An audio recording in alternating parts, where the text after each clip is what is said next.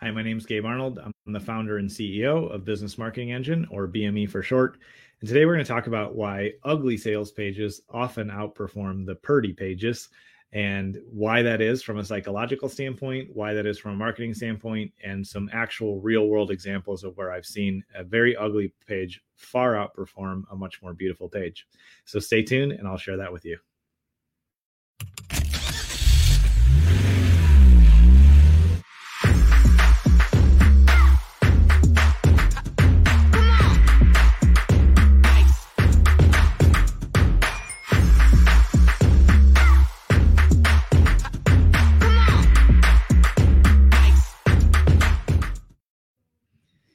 So all this week, like I've been sharing on the show, we are giving away free conversion rate optimization calls. Normally we charge at least $300 for those, but a CRO call is where we'll get on the phone with you, we'll screen share with you, we'll look at your website, your landing pages, anywhere where you're driving traffic.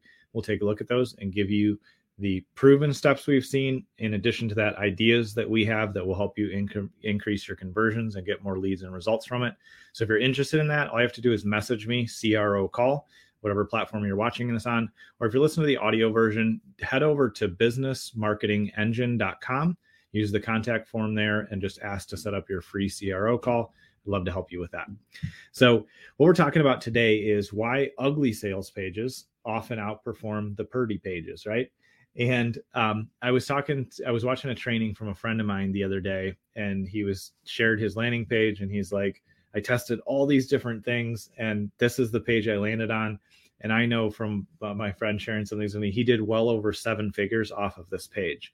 And it was a simple, boring white page. There was one video there, one headline, and an opt-in form. It looked like, if we look at all the beautiful marketing pages that we've probably all seen and created and been a part of, it looked like, a kid made this who didn't know anything about marketing.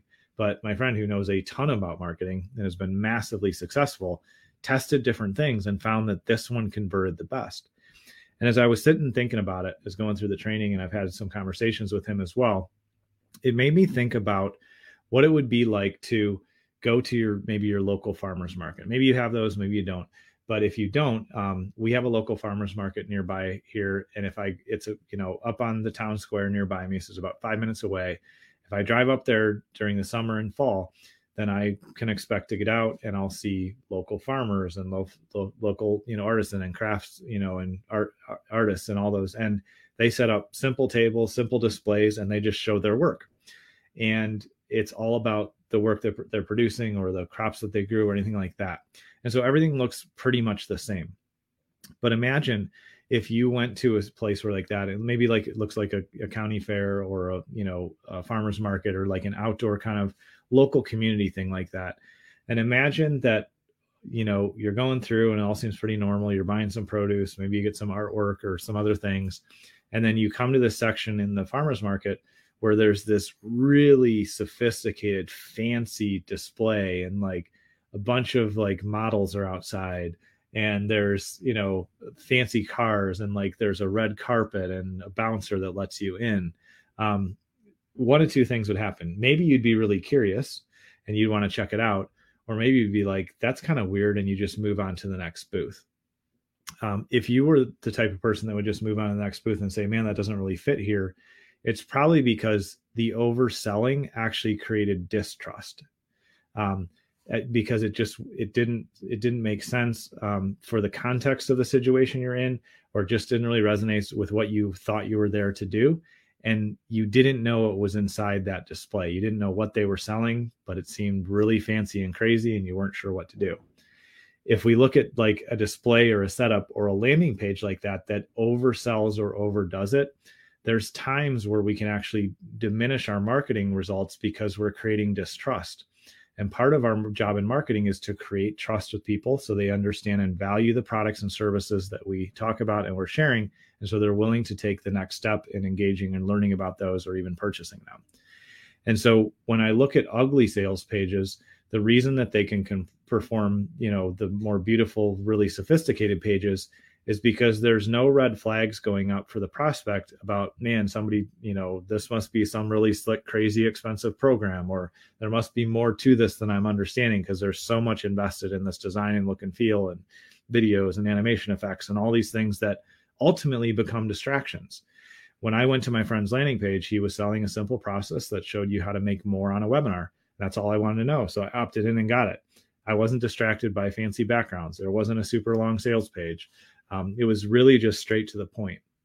And it's one of the things that I always encourage people to test when they're not sure what's going to work or not work, is to do a simple, ugly page that is just straight to the point and is not over designed or overthought, and compare it to a more designed, more sophisticated page.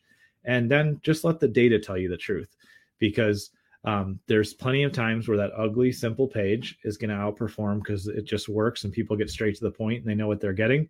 There are other times too where that page is not going to perform as well as a really fully designed page with a bunch of information and a bunch of videos and a longer sales page.